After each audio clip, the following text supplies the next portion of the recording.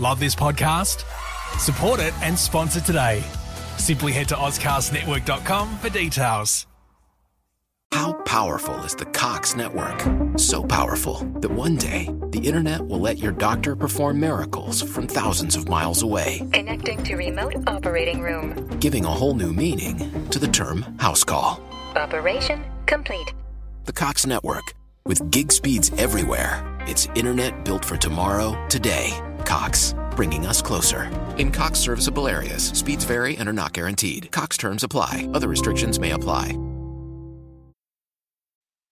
Kaya, and welcome to the Curb Podcast. My name is Andrew Pearce, and this podcast is recorded in Bulu, Perth. I pay respects to elders past, present, and emerging.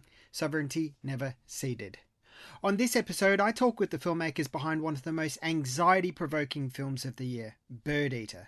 Jack Clark and Jim Weir are co-directors, with Jack writing the script for this story about a bachelor party that takes a horrifying and wild turn. Part thriller, part character piece, always intense, Birdeater is a film that owes its existence to the legacy of the classic Aussie film Wake and Fright. In the following discussion, Jack and Jim talk about the influence of Wake and Fright on their film, while also touching on their desire to explore modern masculinity on screen. The pair also talk about the troubles they faced in making the film, and the genuine possibility that might have been not have been able to finish the production on it. There's a truly unsettling nature to Birdeater, yet it's delivered in a masterfully captivating manner. Mark my word, you will be hearing a lot about these two filmmakers going forward. Birdeater screens at the Melbourne International Film Festival on August 12th, 14th and 16th. And if you're looking for tickets for the 12th and the 14th, well, unfortunately, you're going to have to go on the wait list. Those screenings have already sold out. So pick up a ticket to the 16th if you're in Melbourne and eager to see it. If not, and you're in Western Australia, you can head down to Cinefest Oz on Saturday the 2nd of September, where it will be screening at the festival. Here is a slice of the trailer for Birdeater before Jack and Jim talk about the film. Jim starts the conversation by talking about the film's recent screening at the Sydney Film Festival.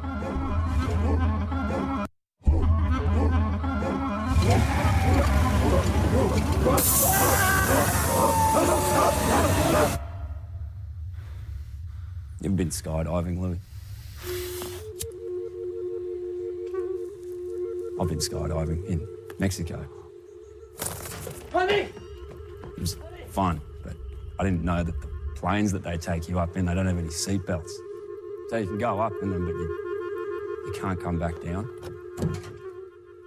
So when you're up there at 15,000 feet, it's the only way you're going out. Kicking, screaming, shitting, spewing, coming. They'll fucking choke you cold and throw you overboard. It's too late.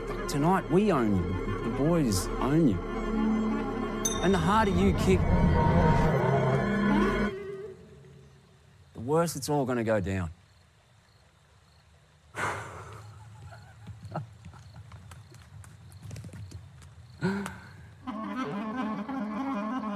For you, how's the festival run been so far? It's been good. Yeah, Sydney was a bit of a whirlwind. It was weird going from talking about this movie for 3 years, but none of my family or friends had seen it, to overnight every single person I know had seen it. So that was kind of hard to adjust to. A lot of kind of had hundreds of like very similar conversations, but it was good. And it was great to meet some filmmakers as well. We became close with a few filmmaking teams who had films at Sydney. Right, let's jump into talking about your great film. Let's talk about the elephant in the room, which is the very first thing that would be a huge influence on both yourselves as filmmakers, but also the film itself. And there's even a nice nod with the one sheet in there. But Wake and Fright, can you talk about the impact of that film on you both growing up as filmmakers and how it plays into the tone and vibe of Birdeater? How is it an influence for this film? Yeah, well, we came across Wake and Fright when we were at film school together. It was kind of one of our mandatory watches, and we had never seen it. We'd never there was sort of a shared first experience, and we were definitely rattled by it. There was something that appealed to us about the kind of the legacy of it as a lost film, but the way that it sort of really bluntly spoke to a certain type of masculinity in Australia felt very ahead of its time. That it was kind of reimagining the larrikin figure as a very menacing character in genre films. And I think we kind of parked the idea. We took it, we sort of absorbed it, and we had a lot to say about it. Wake in Fright's influence on Birdeater just speaks to how much of an effect it's had on our masculine image in cinema, because we actually didn't start the film thinking about Waking Fright. We started the film as a much more focused relationship drama. We were really just thinking about two people to begin with, and then the Bucks party setting felt like a natural mechanism to bring other people into the situation, make it a kind of a party premise. But as soon as we did that, we kind of realized that the baggage, that we were just sort of walking straight into the exact same territory that Waking Fright has had such a dominant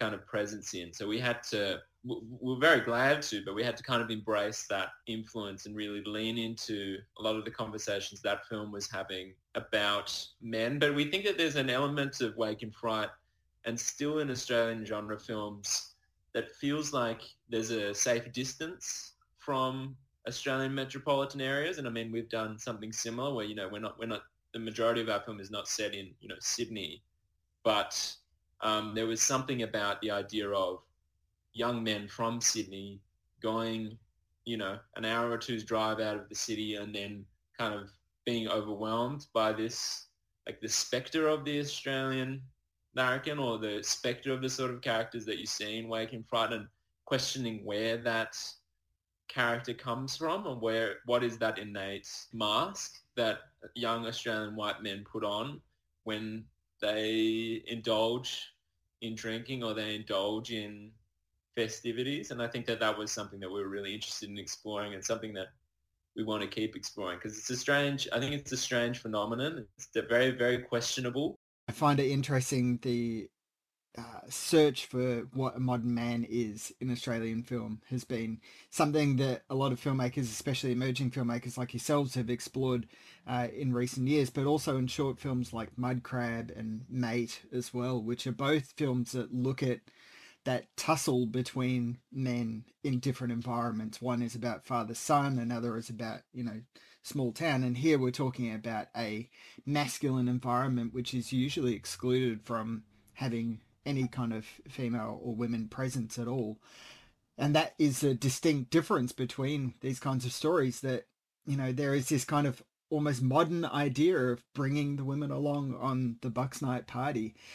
Where did that concept come from? Well, like you're saying, it's the idea of bringing women to the party, in a way, was it was almost like bringing a camera to the party in film, or like the men are aware that they suddenly have an audience, and just by that very fact, they begin to sort of behave reflexively. They begin to be self-conscious about the mode that they're switching into. Because I think we're at a real crisis point right now in those films you mentioned as well, in Mate and Mud Crab, where this idea of the masculine identity of Australia is at a crisis point with modern gendered politics, where it's no longer compatible and it is no longer healthy. But that's what colonial Australia has built so much of its personality around. So I think there's a real question now as to how the Australian male, the white Australian male, will reform themselves. And I think there's a lot of panic in that as well. That's something that we liked. We liked the idea of panic, that these men are expecting to be able to sort of get away and behave without any sort of responsibility, or behave in the ways that they, for some reason, want to behave without being reprimanded by it. But the fact of bringing like that contemporary gender politics to the Bucks party makes them freak out. I think that's why we like Charlie quite a lot as well as a character, because we see him as someone who's just constantly melting down, because he hasn't come to a Bucks party expecting to be challenged in the way that he has been. And I think there's a lot of like unintentional humor there, or intentional and unintentional. But I know that Jack Bannister, who played Charlie, was not going in to the shoot expecting us to find his character so funny, in particular me and Jim. I mean, me and Jim find Charlie to be just very comic to watch, not necessarily like a comic character, but very, very funny to watch. And I think that took Jack quite a while to sort of calibrate. But I think it's the fact that he takes it so seriously that we find so funny. Like he takes these sort of archaic ideas of gender politics so seriously. That's where some of the dark comedy comes in. And Jim, for yourself, anything to add there? Yeah, I think we were particularly interested in men who put on a mask in their relationships, and then having this bucks party setting with their partners present, specifically with Louis and Charlie, watching them kind of shift between modes with their girlfriend or fiance and then with the boys. That's why one of our favorite scenes is Charlie being walked in on when he takes the ketamine pill and immediately switching masks and pretending that he's just looking after Murph. He hasn't taken anything.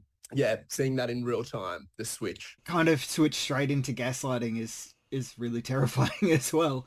But one of the things which I note is that, like, for a lot of people, doesn't matter if you're man, woman, or non-binary, you know, seeing a group of men is an anxiety-provoking thing, regardless of whether, you know, it's a harmless situation or something like this, which is supposed to be, on paper at least, a fun event. Can you talk about exploring that kind of anxiety of just seeing a group of men together doing things? Yeah, I mean, that's something, again, it's such a potent thing to use on screen and for an ensemble as well. Just that the idea of a ratio, there's like a larger group of men than otherwise. It's definitely partly based on an experience I had. I went to Sydney private school and we had a rugby initiation night for the old boys. And it's probably one of the most uncomfortable experiences of my life because there were, you know, it was a group of 30 to 40 men, sort of 19 to 24-year-olds. And it was just the journey from the train station to the pub we were going to, where it was just this group of men that were anticipating a really big night. Like a few of them had already been pre-drinking, but we knew that the night was going to be about very heavy drinking, like no holds barred behavior. There was so many men in the group had partners, but they were behaving already in a way that they wouldn't have been doing if they were around their partner. And I felt so upset in that energy because I could feel, you know, just moving from the train like to the pub that people were avoiding us because there's just this undercurrent of violence. There's this undercurrent of aggression in that group. There's an expectation that something is going to happen, whether or not it happens. And I think that's something that lends itself to the Bucks Party premise. There's this expectation that something will happen. Somebody will do something really upsetting, or someone is going to be put in a very uncomfortable position, or somebody is going to spew, or somebody's going to overdose. Like there's just the weight of that expectation, I think, drives men into a kind of a frenzy state. But also, and I think it's like the Australian genre and Australian exploitation films leads an audience to expect the worst in these sort of premises as well. So there's a lot of maneuvering there you can do when you are dancing around genres the way we do, in that we can kind of use those audience expectations and hopefully surprise them or hopefully pivot them in new directions. But there's so much groundwork there already done by like what men usually do in genre films in Australian cinema. The audience has a lot of baggage in the cinema, I think, watching that. Yeah, it's the same with expectations around genre. If you have a group of characters going to an isolated property, we've seen enough movies to know that something really bad is going to happen when they're alone out there. In most movies, it will be some kind of supernatural or like slasher element. It would be violence, but we wanted to subvert that with the direction our movie goes. But I think, yeah, constantly being aware of expectations is something that we talked about kind of at every point in the story. Like, what's the audience? What would most movies do next? And let's pivot then. What I also love is the comparison between smart and unsmart characters, where one character, say for example Louis, carries a level of self-awareness of how intelligent he thinks he actually is, and then you have somebody like Dylan who thinks that he's smarter than he actually is, but and our initial impression of him is like, this guy is going to be the vessel for whatever antagonism or violence or potential threat that might occur. But we actually get a little bit of empathy as we experience time with him as it goes along, and it's balancing that empathy of understanding these are imperfect people. But I'm curious if you can talk about crafting smart characters and unsmart characters, or people who think they're actually more intelligent than they really are. Well, that was totally our plan with Dylan, was to kind of introduce him in a way that an audience would really quickly think they have a read on how he's going to fit in to the rest of the film, but then countering exactly what you're saying, that kind of the subterfuge of Louis' behavior, or that kind of the distance that we have from him, where we understand he may be doing things quite poorly, but we know that there's a performance there. Whereas we can see with Dylan, there's a certain honesty in his behavior, that whether or not we agree with his actions, I think an audience, and that has been a fairly unanimous experience, that audiences have grown closer to Dylan than they expected, because of the honesty or the lack of mask that Dylan has, lets people in more than Louis. But our plan with him was to really lead an audience to expect a fairly straightforward antagonism from him, and then hopefully sort of pivot him into something else in the second half and allow Louis to sort of switch places there. But we kind of view a lot of our characters as pretty stupid. Not stupid in the sense that we like really poor grammar structure for dialogue. We just think that there's really funny deliveries that can come from that. But we just think it lends a level of authenticity to these characters as well. It means that when people are doing things that are really awful, or we're watching Louis kind of construct something that might seem like a really twisted Machiavellian idea of he's trying to architect this entire night, but when he kind of stumbles over his words, I think that lets an audience see the kind of the cogs turning in his head, and it sort of sees him trying to build those train tracks in front of him as the plot is going along. And I think that lets us humanize with him a little bit. I think it's an intelligent thing. I think we relate it to like intelligence, the way people construct plans as they're happening. But I think we like to kind of always make those plans a little bit messier, even if they're strictly antagonistic, just because, I think it lets an audience in a bit further. Do you want to talk about that at all, Jim? Yeah, I think it's less about intelligence, and it's more to do with crafting characters who have these extreme blind spots or extreme tunnel vision, and then pushing them into situations where you get a really clear sense of what those blind spots are, which is kind of a stupidity, but usually it's balanced by them having a really specific point of view or a really specific goal in mind for the night. So I think it's Dylan, it's less, he's emotionally unintelligent and doesn't understand relationships, doesn't understand Louis and Irene, and more that the Bucks night is for him and he wants to have the best night possible. It's more that kind of tunnel vision. Are you both, when you've got your script, are you really sticklers for actors sticking to the written word on the page, or is there a space of freedom that they can extend or expand on what you've written?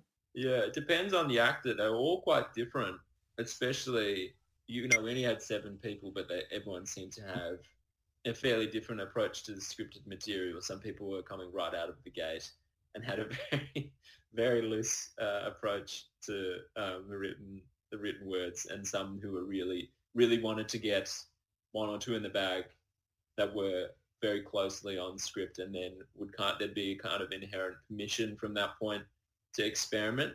I think that was generally our plan, was to that's sort of what we like to do. And that was a plan sort of across the board, which was that especially on a low budget, you have to plan to an extent. You sort of know what you need. You know what needs to be said in the scene. And you just want to sort of make sure you've got it. And you want to make sure you've shot the scene the way you think you need it. But very quickly it becomes apparent if experimentation is needed. And I think different characters demanded different levels of improvisation as well. I mean, somebody like Irene, where like all of her dialogue is so measured and so calculated and needs to be so specific that every word is loaded and that the audience is like leaning forward. That with Shabana, that came down to, literally like word choices, single words that didn't feel right to her, or single words that we really wanted to keep because we felt like they were loaded, versus somebody like Dylan, who's, just constantly rambling, and you're using his kind of diegetic or his kind of his outtakes, just in the background speaker for like a chaotic scene at the end or something. Ben was often just like reeling off. We'd just like set up a microphone and he'd just like talk for a while. We'd just use it in whatever way we wanted. So it was a real mix. It was quite hard for Alfie because we pushed the grammatical mistakes. It wasn't grammar mistakes. He would use turn of phrases in weird ways as Murph, and that was written. But Alfie quite likes to improvise, and so he would improvise on the already improvised turns of phrases, and they would become almost impossible. Yeah. So he actually had quite a short lead. Yeah, it was largely just how much time we had in a day. If we had a bunch of time to shoot a scene, we would always improv towards some of our later takes. We love taking actors away in between takes and giving them like a secret new line to throw the other actor off. Yeah, because we had 2 big delays before we started shooting because of COVID. So by the time we got to set, like the actors knew the script so well. And that can be really dangerous when an actor thinks they can nail a scene. It can become too measured. There's not enough room for sparks or something interesting to happen because the scene is so cemented in their mind. So when we had scenes like that, whether it was like a new line or a new way of playing it or a new type of blocking, would try to bring something new to it. So how long did you shoot for, and what did you shoot on as well? Because the visual style of the film is, adds to obviously how intense and how captivating and engaging it is. So the visual style is really powerful. But yeah, how long did you shoot for, and what did you shoot on? We shot for 4 weeks initially, mostly on location near Wiseman's Ferry, which is a couple hours out of Sydney. We were filming at the start of like a big weather event where there was a bunch of rain in the area, and we were filming at a property that you literally had to cross a stream to get to the house. So as we were shooting, the stream turned into kind of knee deep and then waist deep. It eventually became like a raging river one day. We had to have an emergency evacuation and we couldn't shoot there for the rest of the 4 weeks. So at that point, we realized there was no way we were going to finish in 4 weeks. One of our actors left as well, actually. So there was a different actor playing Dylan originally. And then we shot what we could with smaller scenes. A lot of those scenes when they're getting firewood, we were able to shoot, but we couldn't shoot any ensemble scenes. And then we had to kind of we had to refinance the film from scratch. We had 0 money. And then 5 months later, we got another 2 weeks to shoot. We got a new actor to play Dylan. We filmed all of our ensemble scenes, all of the scenes that had Dylan in it. Yeah, so it was kind of like six and a half weeks total. We shot on a Iron Mirror, which was DP Rogers' camera, which he bought for the shoot, but it actually bricked a week in as well. So we had to get a replacement for that. But we also worth mentioning that first block when we were shooting what we could when we were still at Wiseman's Ferry, we were just shooting that in the property of the hotel that actors and crew were staying at. That's right. We just went behind the accommodation because we were just rapidly running out of options, and so we had to kind of hide from the golf carts that were like the hotel, like the accommodation staff. Just because I didn't think they knew that what we were doing. But it really came down to that level of like, where can we shoot? And then there were days where we were just like running out of scenes that we could shoot because we didn't have Dylan, and Dylan was in so many scenes. So we'll just film like cars driving in the rain, not knowing what would need for. But they ended up becoming like so useful in the edit. Crucial. When we had this emergency evacuation and we lost an actor and we ran out of money, it was kind of all happening at once. We like discussed just like throwing in the towel, making some kind of proof of concept and trying to get financing for like a new film. Just Birdeater's not happening. It's a cursed production. We move on. But then eventually we were committed to the idea that we'd be able to refinance the film. And I think we were 2 weeks out from our second shooting block, still with literally $0 in the bank when an angel investor came in and bankrolled the shoot block. So we were really, really, really lucky. It almost wasn't made. None of that shows on screen the stress and tension. It looks like $1 million, so it's good. That's good. Yeah. On the camera question, though, we should shout out Roger as well, because Roger shot it on his Amira, and he was oftentimes either supported by one or two very dedicated like grips, gaffers, ACs, sort of combinations, and oftentimes he was like completely on his own. So he ended up being such a crucial part of the whole production that we were always able to sort of lean on, that we always had like a camera basically ready to roll whenever we needed, which is an incredible resource for such a small film.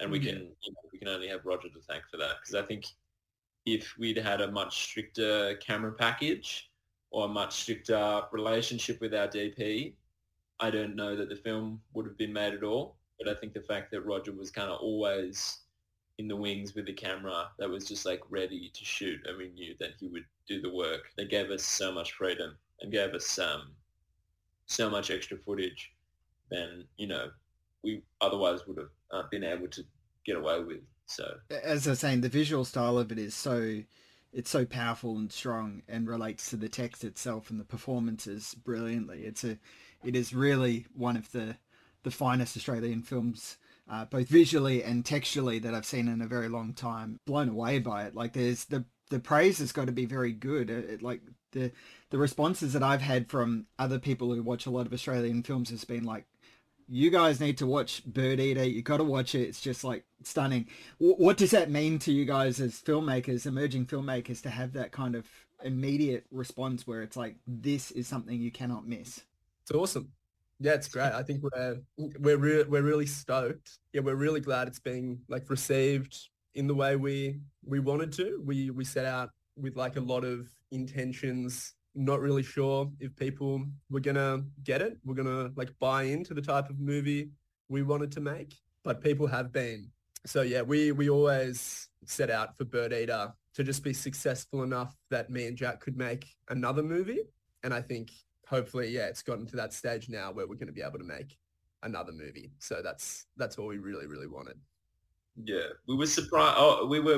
It's a relief to see that people are willing to see films that aren't super classifiable in a single genre as well. That's something that we didn't face any pushback in pre-production, but there were definitely questions about, how to categorize this film, how to sell this film. And we were lucky enough to have people that supported the idea to begin with. But it was definitely a question mark in terms of what is the audience for this film. But it's been a relief to see the way that the audience has really latched on to that uncertainty of genre in a really fun way, because that's something that we want to keep experimenting with, because it's something that we enjoy. I think that uncertainty can really excite an audience, like in the moment. It leads to a lot of people not having any idea where a film's going to turn. But it's also exciting to see there's a lot of other Australian films that are coming out recently that it feels like we're really part of a sort of a cohort at the moment. We were really inspired to see James Vaughan's film Friends and Strangers a few years ago. There were some great Australian films at Sydney this year, and yeah, people talking about similar things in Mud Crab and whatnot. So it feels like there's a lot of people that really turning a corner for Australian cinema, which is nice to see. Well, that's it. Like that's as we lead into wrapping up, that's one of the things which I've observed is there has been, as you're saying, this group of filmmakers which are not just from one region. You know, there are filmmakers from Adelaide, Sydney, you know, WA, all over that are operating kind of on their own regard and creating something that is showing this great emergence of really impressive Australian talent coming forward. Do you engage in Australian films and discuss and talk with Australian filmmakers much? Is that something that you're passionate about? Yeah, absolutely. I mean, that's what's most exciting me about getting Birdeater out into the world, I think, is being able to connect with other Australian filmmakers, because I think there's just so much potential here in the landscape, in the history, in the in social history, the national history, Indigenous history. There's so much potential here for stories that we're not seeing on screen, that I'm just desperate for people that aren't myself to dig into places that I can't. But I know there's so much that that we're looking at, that we're so hungry to depict, because we just don't see on the screen that much. I mean, people go crazy when there's a movie that's just set in Sydney, just because they want to be able to see Sydney on a movie screen. It doesn't matter if it's like a terrible movie. It's just like that we're just not scratching that itch at the moment. So I'm so excited by the idea that other people are sort of spreading into corners of this country that I can't go, and but making stories that I want to see.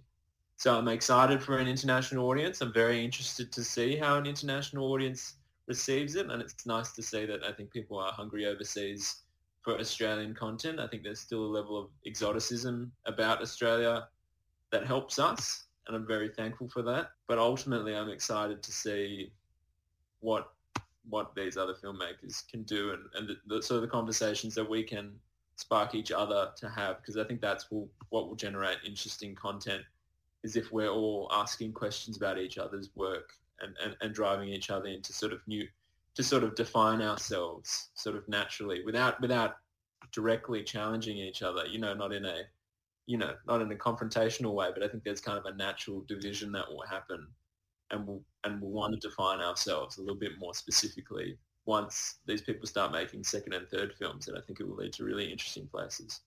Yeah, I would echo all of that. I think, and also just the talent. I think me and Jack know way too many talented filmmakers who are only getting commercial work, because it's so hard to get fiction stuff off the ground in this country, and in New South Wales in particular.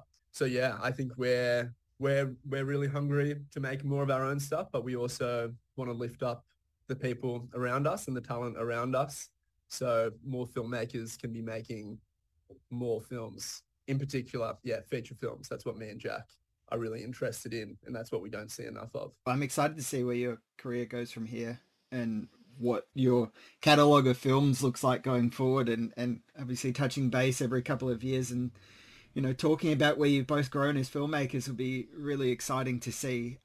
There is so much to talk about this film. I do want to point out, like, the sequence with Carolyn McQuaid is that's one of the most stunning scenes I've seen in years. It is like, it's on level with some of the scenes in Animal Kingdom, like Ben Mendelsohn dancing to a song and stuff like that. That's the level of unsettling nature in that particular scene is just insane. So congratulations for creating one heck of a film. It is something that you're going to be talking about for a long time, I imagine. So congratulations to you both. So thank you. It's been lovely chatting. But Caroline should get a lot of credit for that, because we only saw her.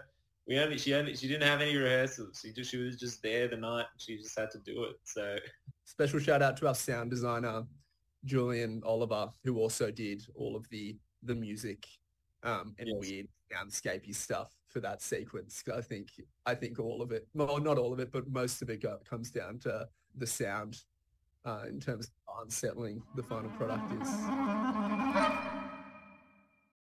Love this podcast? Support it and sponsor today. Simply head to AuscastNetwork.com for details.